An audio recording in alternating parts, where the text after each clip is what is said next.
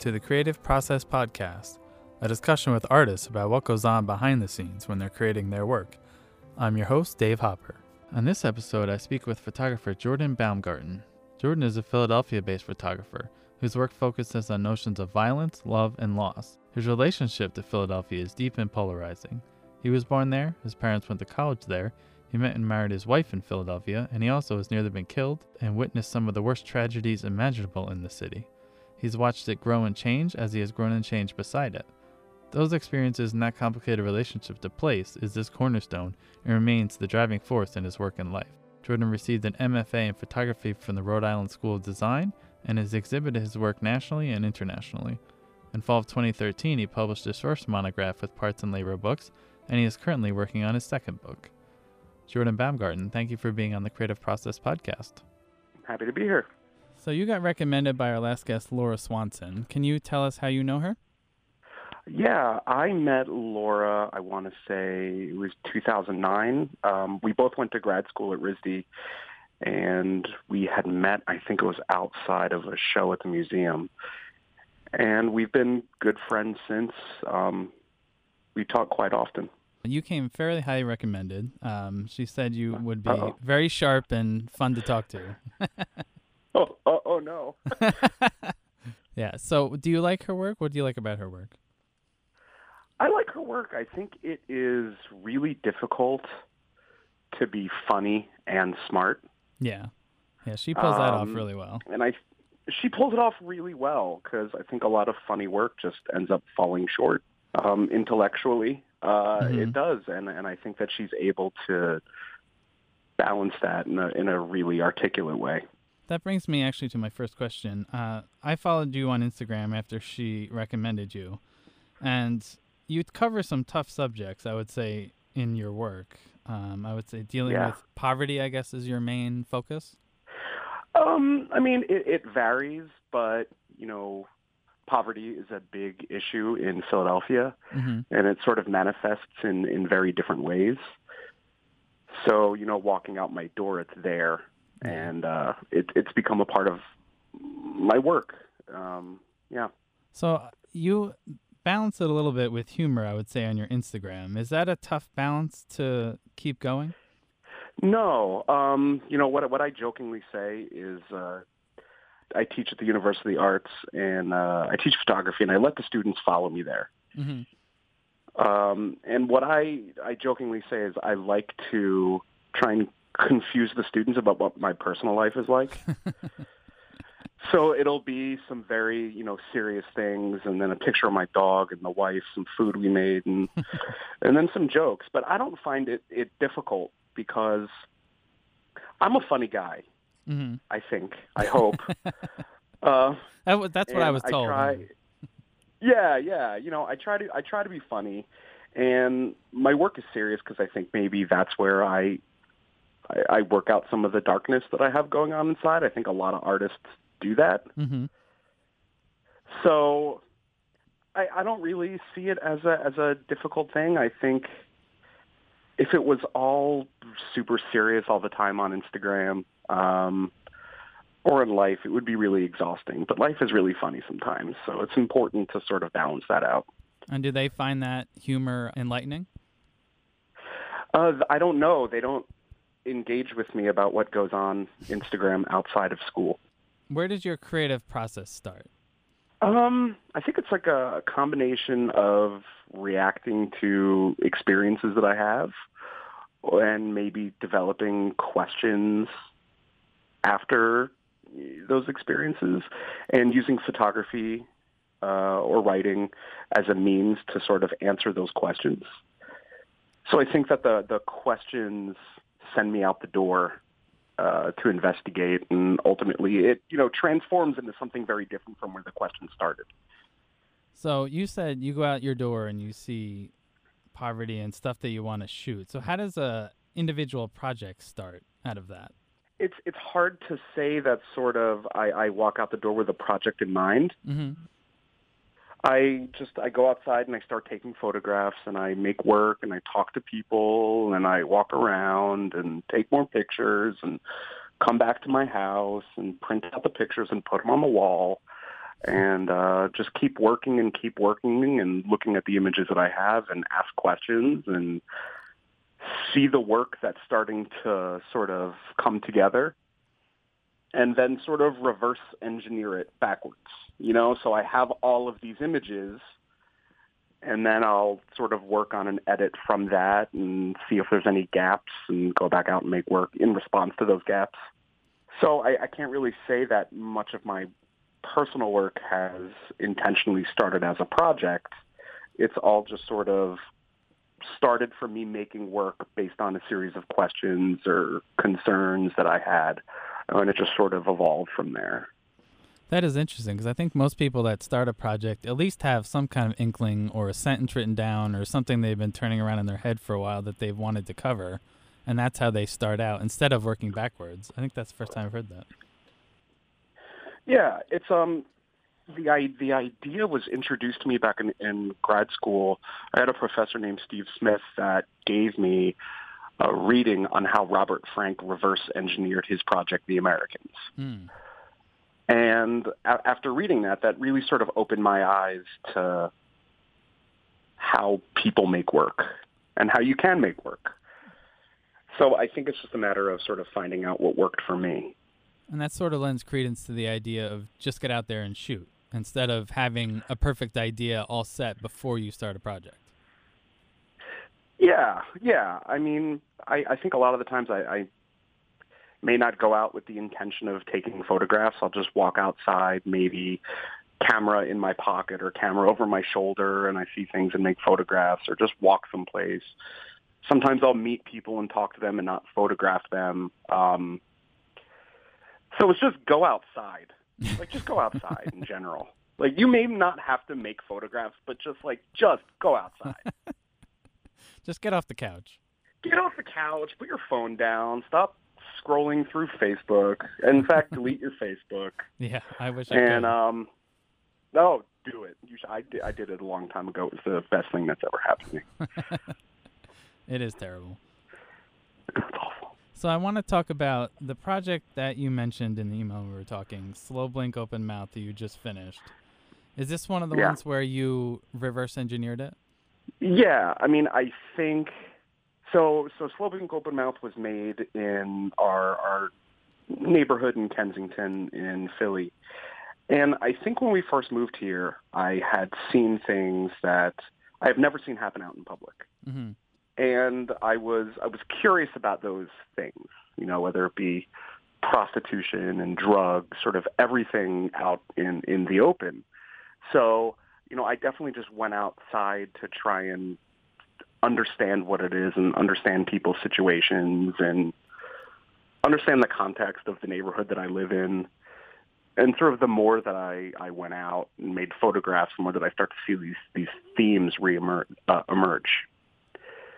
And then, I would do a little bit of research, and then I would write down some ideas, and then I would go back out and shoot more. And, so it was sort of rather than it being this linear process, start at A and Z, it's sort of more like a pendulum.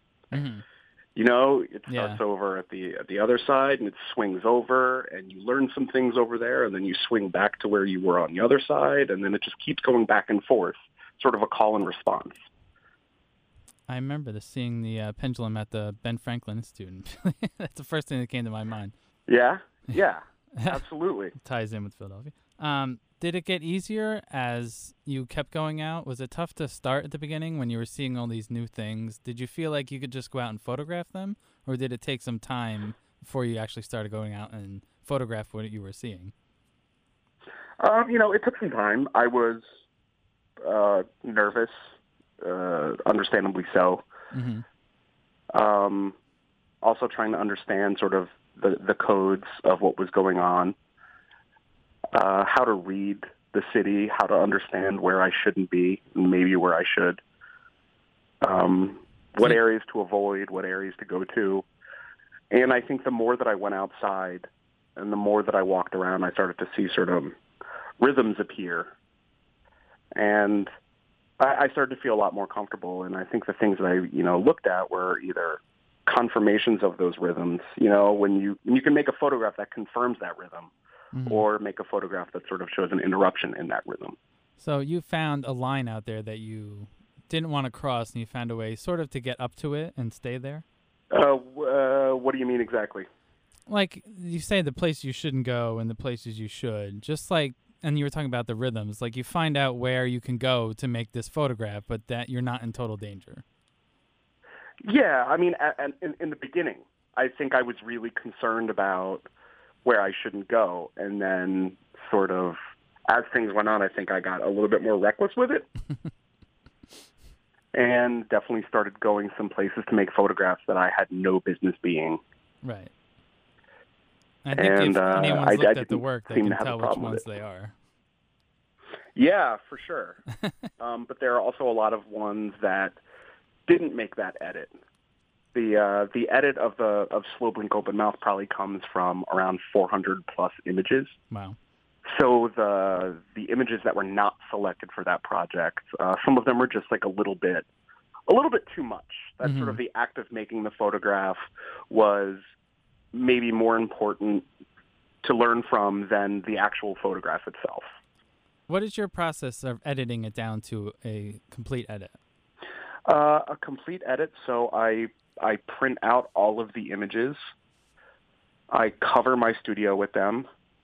I put them in little dummy piles, like these are pictures of trees. This is a person. And I just organize them into really basic, stupid piles. Yeah. And then from there, I sort of look at the divisions within those dummy piles, and then start to look at how the images are operating, what the vocabulary of the photographs are, what the images are starting to say, and then I just start organizing them on the wall into an edit. You keep moving them around and taking some down, adding one, all that good stuff? Yeah, taking some down, adding some. I think the project went through probably about 8 to 10 different iterations, maybe more. Did you have people come over and look at each one, or were you just sort of taking a break from it and come back to it? I would take a break from it and come back to it, but I would be absolutely nothing, and that project would be absolutely nothing without the creative community that I have here. And I had lots of studio visits come through. They must have had some strong visual reactions looking at it. They did, but my friends are pretty tuned in, and they knew where I was coming from, and really helped me practice restraint with the work. Did you have a set number of amount you wanted, total images in the final edit, or did you just let the story do it for you? I just let the story do it for me. I didn't want it to go too long because that's kind of an exhaustive process. Yeah. For the viewer to look at the work, it would just get really, really tiring. Right. So I just kept going until it started to feel like it was done, and it ultimately ended. And naturally, it sort of ended up with the amount of images that a lot of photo books tend to have. Like in that area of around 50 is pretty good. So I'm like, all right, I'm on to something. So getting it published, you were saying you're looking to get it published. What is that process like? Well, I have been working with my friend Joel Evie, who is a really great designer. And we've sort of been working on putting together a bunch of dummies together. And I've just been sending it out. Sending it out to all the people that I think that would enjoy it. Yeah. Because, I mean, it's very specific work. Right, exactly. And I think that a lot of people would find it really difficult, and that I understand completely. I'm appreciative of that, and I respect that.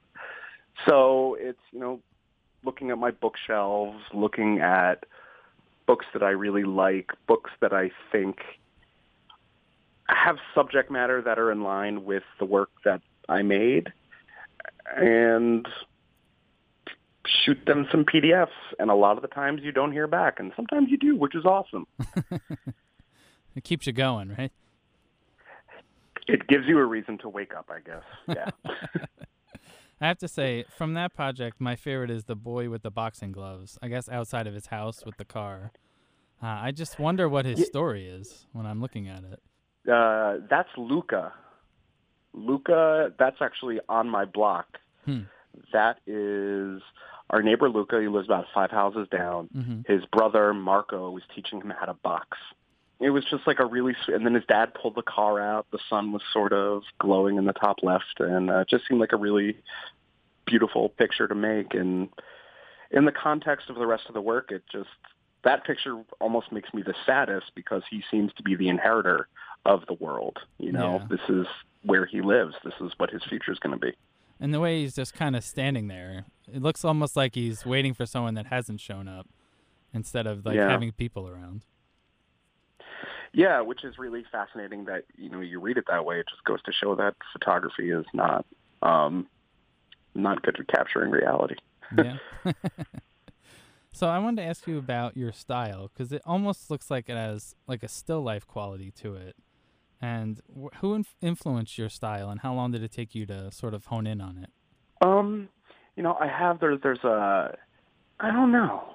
That's a difficult question. It's a difficult question, David. I have a few of those just in case. Uh-oh. No, I think I go out and I make work a lot and make the pictures that feel natural to me, but I also look at tons of work. Mm-hmm. And I think I pull in some of the stuff that, is relevant and push out some of the stuff that isn't. So I think with that work, there's definitely some Todd Papageorge in there. His Passing Through Eden project. There's definitely some Gregory Halpern in there. Boris Mikolov, Antonio Zubanuva, Anders Peterson, John Gossage, sort of like all of those people have definitely helped to shape my vision. Is there ever a time you have to sort of step away from looking at work and just make your own, or do you always feel like you need to be consuming photographs?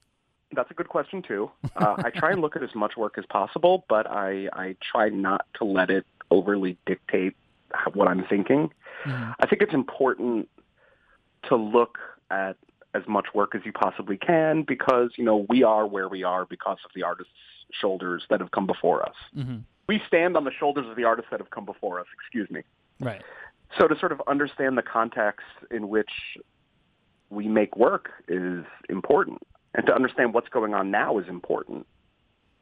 But I definitely spend more time making photographs than I do spend looking at it. Right. And I try and spend as much time not on the internet because it is just like a cacophonous void of everyone and their mother posting pictures. And it follows you around now in your pocket. Yeah, it's awful. It follows you around. Instagram is just, I participate in it, but there's so many pictures. Yeah, it's unbelievable. And I think it's also there's no hierarchy of information on the internet sometimes. Everyone is able to contribute to it. So I think to a certain extent, photo books are really peaceful for me because, they're very contained and they're very worked on. They're edited very carefully. And, it's passed a lot of processes in order to make sure that work gets out there in the world. So that hierarchy of information of photo books for me is very helpful. It's almost like an album for a musician. It's like a completed work that kind of stands on its own and you don't have to keep adding to or scroll through on your phone. It's like, this is the work and it's done and now I can move on and do something else. Yeah, I mean, there isn't a level of finality to work, but I mean, work is never done. So, you have artists that are adding to it or making projects in response to it, and the projects grow. But yeah, you print the book, it's done, it's over, you can put it on your shelf. So I wanted to ask about, you've talked a little bit about this, but getting access to some of these photographs, I guess you don't really get access, you just kind of give yourself access to photograph it. But has there ever been a time when you've asked for access for any of these, or are you just there documenting? There are definitely a lot of dialogue with some of those people, and the photographs are made in a way to make it look like I just happened upon it. Mm-hmm. So some of them are somewhat staged, some of them are moments afterwards. Definitely ask, but sometimes it was just taken. Mm-hmm. Which is the nature of, I think, a photographer that's out in the world making work. Oh, yeah. To see something and make those photographs. But there was definitely a lot of interaction and sometimes, paying to make certain photographs. I guess a lot of people have like a thing about paying for a photograph like this. I've heard both sides. So you come on the side of just get the photograph? I mean, it's just get the photograph, but also, like, I don't understand why not to pay. Or, like, I'm making a picture. I have everything to profit from that. Right.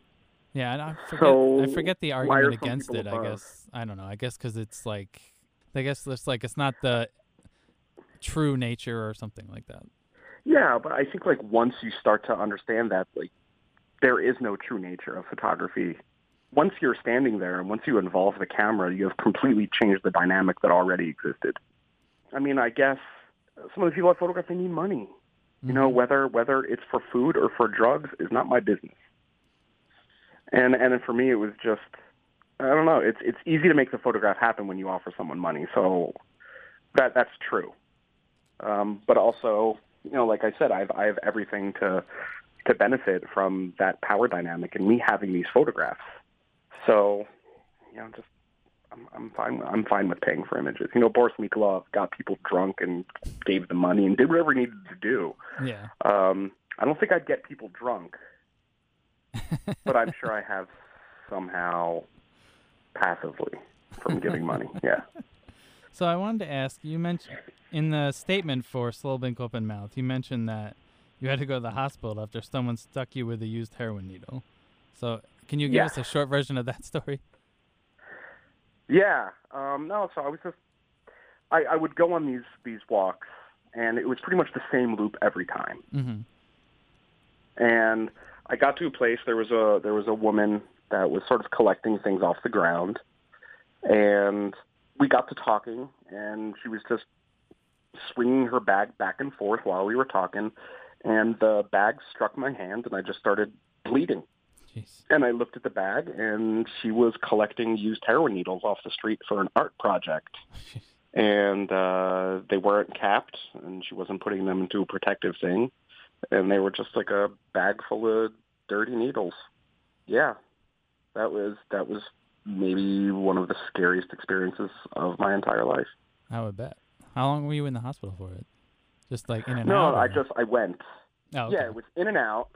A lot of questions from the hospital staff that like, oh, so you work at a hospital? I'm like, no, I don't work at a hospital. and I think a lot of them get stuck with needles accidentally at work. So they were just trying to understand what happened.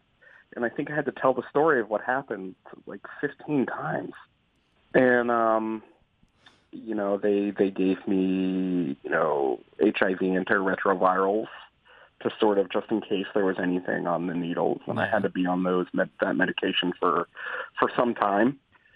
And then I had to go see a special doctor outside the city who continued me on on that medication. And I got blood tested often, and everything is fine. I'm good. Well, that's good. Physically, I'm good. I wanted to, going off on the statement, I have another question. You don't have the statement on the website, so how's your decision on putting an artist statement before people look at a gallery or not having it there? This is something that I struggle with. I wish that I had a really good answer for that. But, you know, I think if I'm applying with the work and if I'm sending the work out, I'm definitely going to send sort of a statement with it so people know what they're looking at. Mm-hmm. But I don't want to direct people too hard on what to look at and what to think about the work, because I think that work can be read a lot of different ways. And it's not necessarily important for me that everyone, you know, that has access to my website is going to know exactly what I mean. Mm-hmm. And, you know, I struggle with that. You know, is it important for people to understand my creative intention or not? You don't want to lead someone somewhere when they could have gone somewhere else while looking at your work, I guess. Yeah, I mean, sometimes the audience can be more creative with how they unpack work than the person that made the work could ever be. And I don't want to get in the way of that relationship. It's almost like catch-22, I guess, when you're thinking about it. Do I or don't I?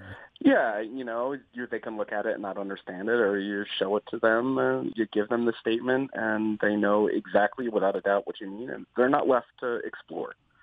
Gotcha. So it can be a little problematic. I always think about, like, if it's in a book form, does it have text? Part of me wants to say no. It's a book of photographs. I want it to be the book of photographs. Yeah. Photographs are the words. You want the photographs to tell the whole story. Yeah, absolutely, as much as they could. When you're making all these photographs of tough subjects, do you feel disconnected? I think that with some images there is a disconnect that sort of has to happen to, in a sense, sort of like preserve my emotional well-being. Mm-hmm. And I think that definitely comes across in some of the photographs. But I'm definitely very present when I'm there, and almost hyper-vigilant to sort of make sure that I'm very aware of everything that's going around me. I'm not sure if that answered your question. No, it's tough. What I found, I haven't been in anywhere like that or any dangerous situations, but I found that it's easy to disappear into what you see in the viewfinder and not sort of check your surroundings. So that's an interesting way to shoot for me, would be to have to keep my eye around everything that's happening instead of just concentrating on photographing. Yeah, oh, no, absolutely. I am 100% incredibly aware of everything that's going around me, which is what made the heroin needle thing so weird. Because that was the first time that I'd actually let my guard down when I was out making photographs, and it ended up just being like a stupid artist practicing like really unsafe and reckless behavior. Which, there you go, artists. But no, when I'm out there making work, I'm hyper vigilant and hyper aware. All the sounds, all the smells, everything. Do you find that hard to turn off if you're photographing just like around your house or family moments? No, not at all. At the same time that I was making work in my neighborhood, I was making pictures in my backyard of my neighbors. Yeah. And, it was, rather than it being difficult to turn off, it was really lovely to make pictures really lovingly and to feel comfort when making photographs and to not be so sort of like jazzed up and on alert. Yeah, just like code yellow all the time. That must be exhausting. Yeah, I don't do it anymore. I'm not making those pictures anymore. So speaking of that, what is your next project that you're going to do? Do you have an idea or something you're working on now? Yeah. So right now I'm balancing two things. I've been making pictures in my backyard of my neighbors. We have this huge back lot. It's the size of 3 house lots. Wow. And we have a fire pit, and we grow vegetables, and, the dogs run around. It's amazing. But we're able to do all of those things because of what's happening outside the fence. The police have more to worry about than a bunch of people just having maybe a bonfire that's a little bit too large. So, making work in that backyard as a response to what's outside has been really nice, because that place is a respite for me. It's some place that I feel safe, some place that I feel loved, some place that I feel happy with people that I love, and it's interesting as a contrast to the previous work. Right. So I've been doing that. Also, it's kind of irrelevant, but all of that work is in black and white, and that's sort of how I got started taking pictures. So it's just nice to sort of like go back to my roots photographically, and also just make really sweet pictures. I'm also working on a project for a nonprofit in the city that's looking at sort of the housing crisis that exists here in the city of people that are living in, for lack of a better word, housing conditions that are tantamount to third world living conditions. So, Philadelphia has, I believe, like one of the highest amounts of generational homeowners in the U.S. Mm-hmm. So just because people are living in a home that has no mortgage doesn't necessarily mean that they can afford to maintain it. Right. You also have people in fixed incomes, low income, that are renters, that are living in really tough places, and if they call the landlord will illegally evict them, and if they call licenses and inspections, L&I is going to condemn the property, and they're going to be on the street regardless. So they're kind of just keeping themselves not saying anything and living in situations that are really just sort of unhealthy physically and emotionally. So I have one last question for you, and that's who should I talk to next? Whose creative process would you like to learn more about? I would like you to talk to Hannah Price. She's an artist here in Philly who's making some really smart, socially relevant work, and I'd love to hear more about her process. I think that'll fit in right after your interview. I hope so. All right. Well, Jordan, thank you so much for being on The Process. All right. Well, thank you very much. I appreciate being here. That was photographer Jordan Baumgarten. Find his work at jordanbaumgarten.com. Thank you for listening to the Creative Process Podcast. I'm Dave Hopper. This has been a production of WAMC Northeast Public Radio. Theme music is Big Screen by Silent Partner.